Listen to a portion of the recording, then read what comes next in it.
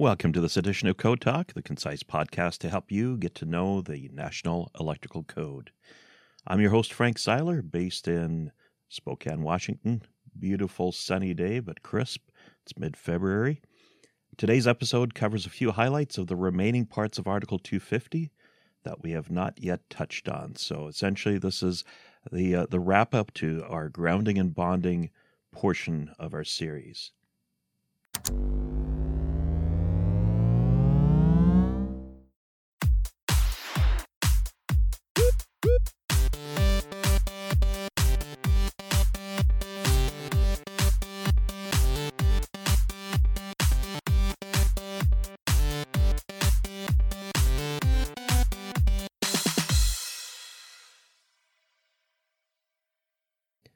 And so for today's episode, we will take a look at the last three parts, Roman numeral parts of Article 250, and pick out a few highlights.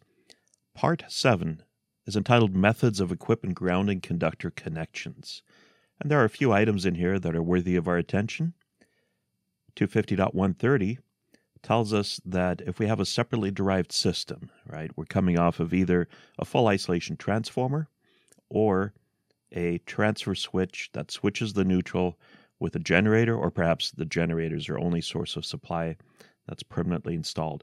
All three of those examples would give us a system that requires grounding again. What requires grounding? Well, the grounded conductor, or the conductor that we are going to turn into the grounded conductor, will require grounding. So that's either going to be the neutral. In most cases, that's the neutral of our system if it is a grounded system. There are some systems that might be just a line voltage, straight 120 without a neutral. Right? Neutral is a midpoint between two parts of a winding or three parts of a winding. So if it doesn't have a midpoint, then we will pick one side and make that the grounded conductor. Anyway, the requirement for grounding of those electrical systems sits in 250.130. There are also some rules in there that deal with non-grounding receptacle replacements and branch circuit extensions. So one of the things that is kind of obscurely hidden in this section, 250.130C, is how to provide a ground to receptacles that are not grounded. Of course, in 406.4d, we have the permission to use a GFCI to then put 3-wire receptacles, grounding type receptacles downstream, but that does not create a ground. What if we actually really want a ground, but the house is wired in knob and tube? We are permitted to run an equipment grounding conductor externally and connect it to any of the following: any part of the grounding electrode system, any accessible point on the grounding electrode conductor, or the equipment grounding terminal bar in the enclosure where the branch circuit originates, an equipment grounding conductor that's part of another branch circuit that originates from the same enclosure as the branch circuit that doesn't have a ground. And those are the options that are available to us, or even the service equipment enclosure. There used to be another item in here. It's not been here for a long time. That is, we used to be able to take a green wire, pop it out of the box, and run down to the nearest cold water pipe. And you might run into an older house where they've done that. That is no longer part of this list. 250.134 and 136 give some rules about the types of equipment grounding conductors to be used. And it refers us back to 250.118. I talked about that in our previous episode. But it also says that if we have equipment mounted to a metal structure or framework, and the metal structure is grounded by an approved method, then the bolted-on equipment is considered to also be grounded. All right, so we might have an H-frame or a rack sitting, planted outside somewhere, and as long as the H-frame itself is grounded, anything that we mount to it with metal-to-metal surface contact is also considered to be grounded. Next, we have 250.140, and that takes a bit of consideration. It's for frames of electric ranges, wall-mounted ovens, counter-mounted cooking units, clothes dryers, and outlet or junction boxes. And the way that our code reads now is that we would have a separate neutral and a separate equipment ground.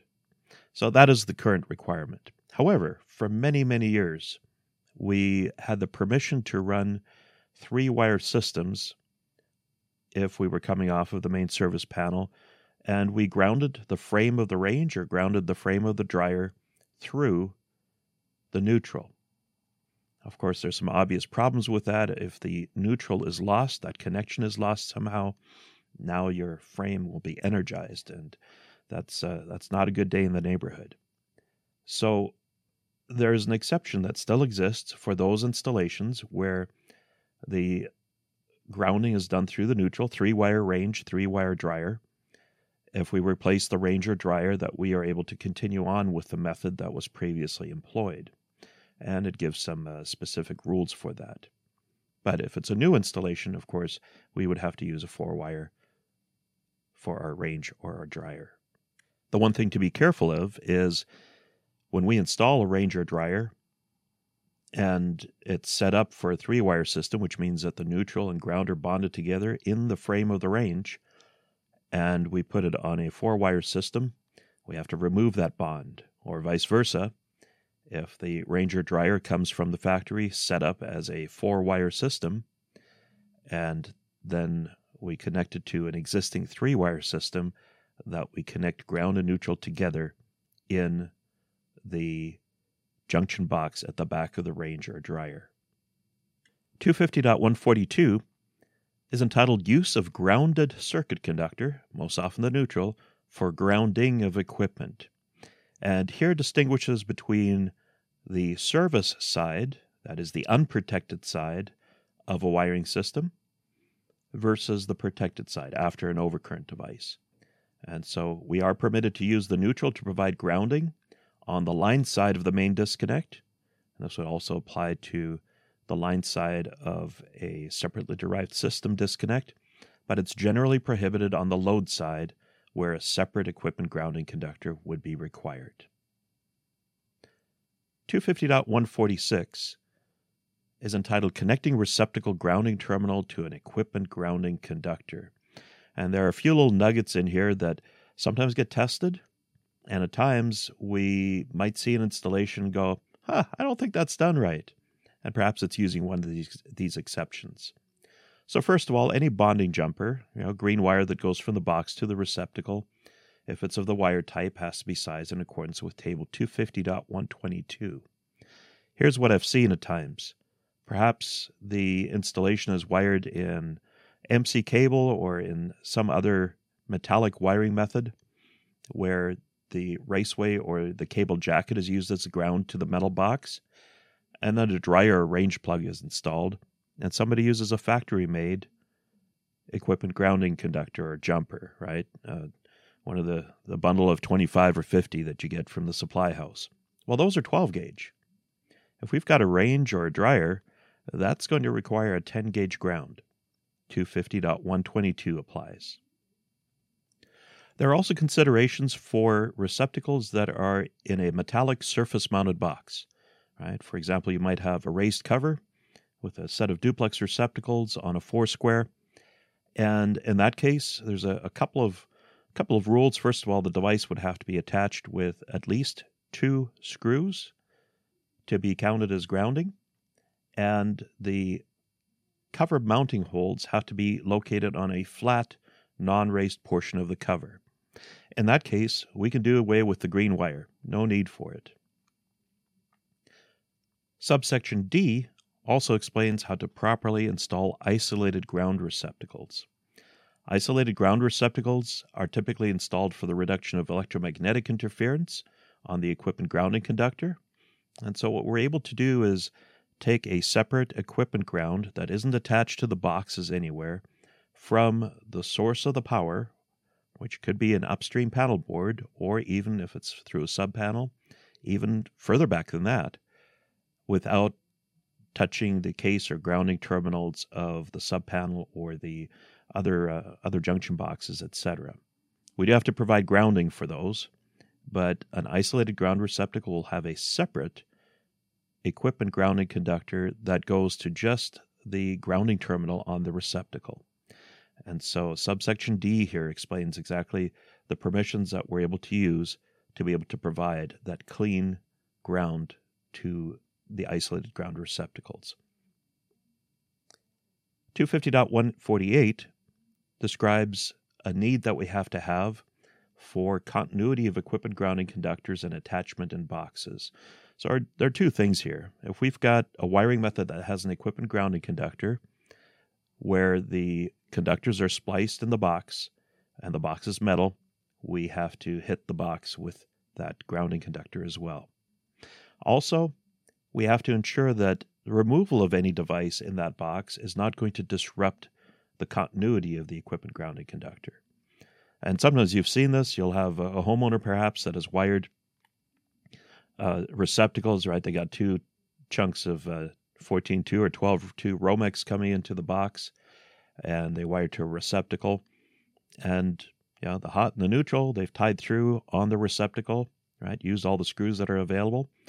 But you notice how many screws are there for the grounding conductor. There's just one. In other words, we have to pigtail out the ground.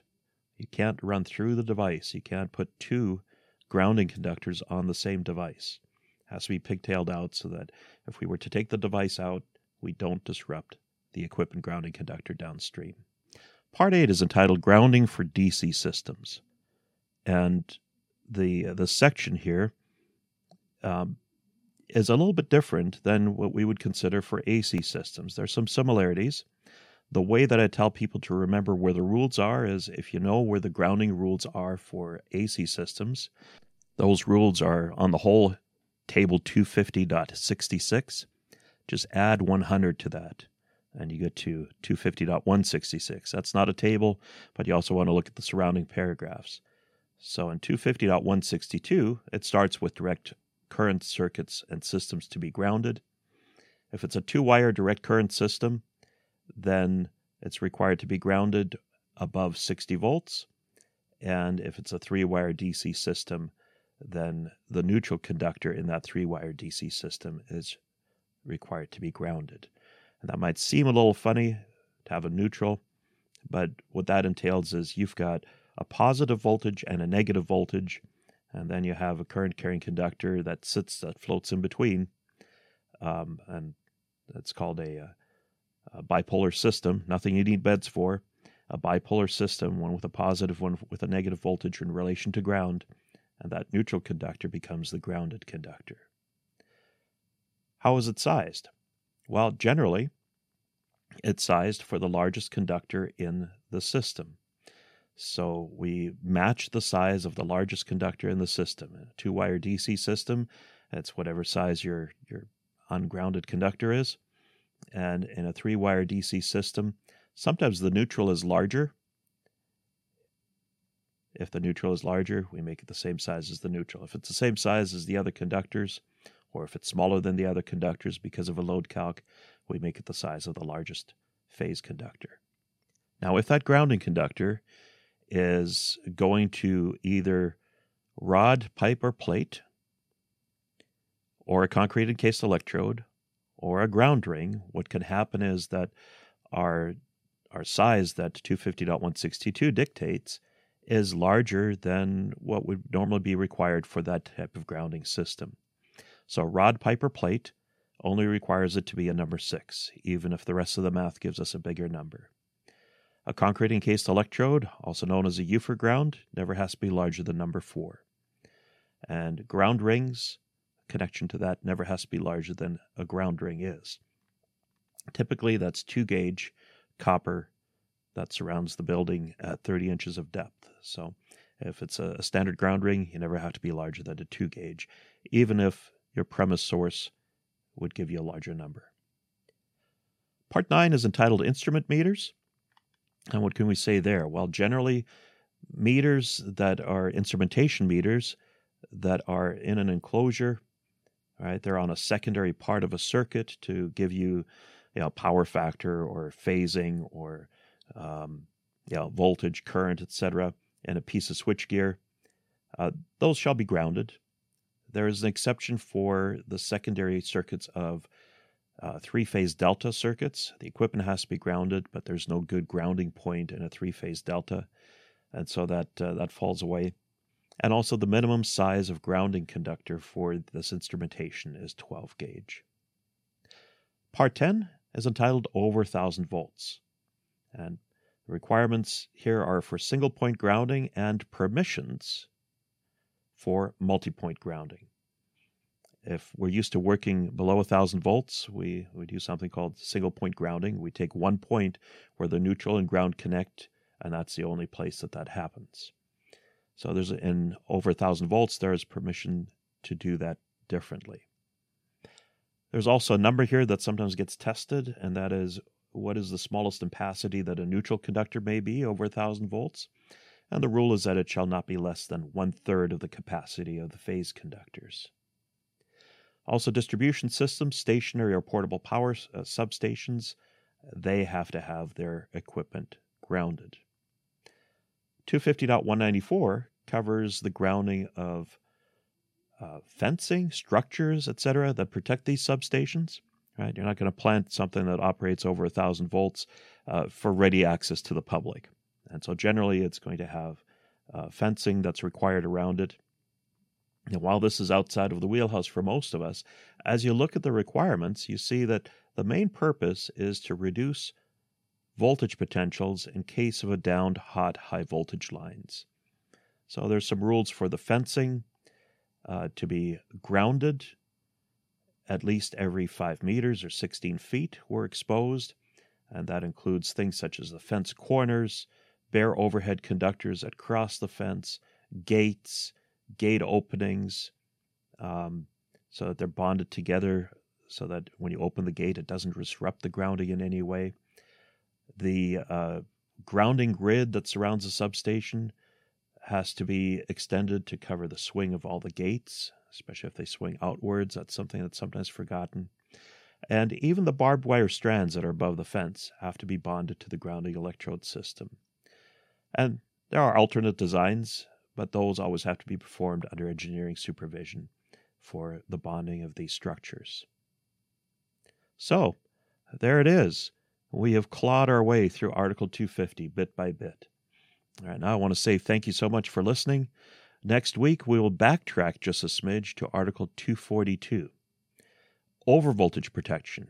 Now, this used to be in Articles 280 and 285, known as surge arrest and surge protection in a former life of the NEC. But the 2020 NEC, which by now most states have adopted, recombined this article and turned it into Article 242. So if you're still in the 2017 code, that's where you're going to find it, but it now resides in Article 242. We skipped over that in our initial installment. We'll backtrack and catch that next week. So if you found this episode on a site other than our website, I encourage you to please go to www.inw-training.com for the lecture notes for this and other episodes. And usually I get them up within a couple of days of posting the episode. I also want to remind you of our monthly feature, and that is Code Answers to Questions from our listeners. You can find the button to leave your code question right on the front page of our website. Until then, please take care. Thank you so much for listening. This is your host, Frank Seiler, signing off from Spokane, Washington.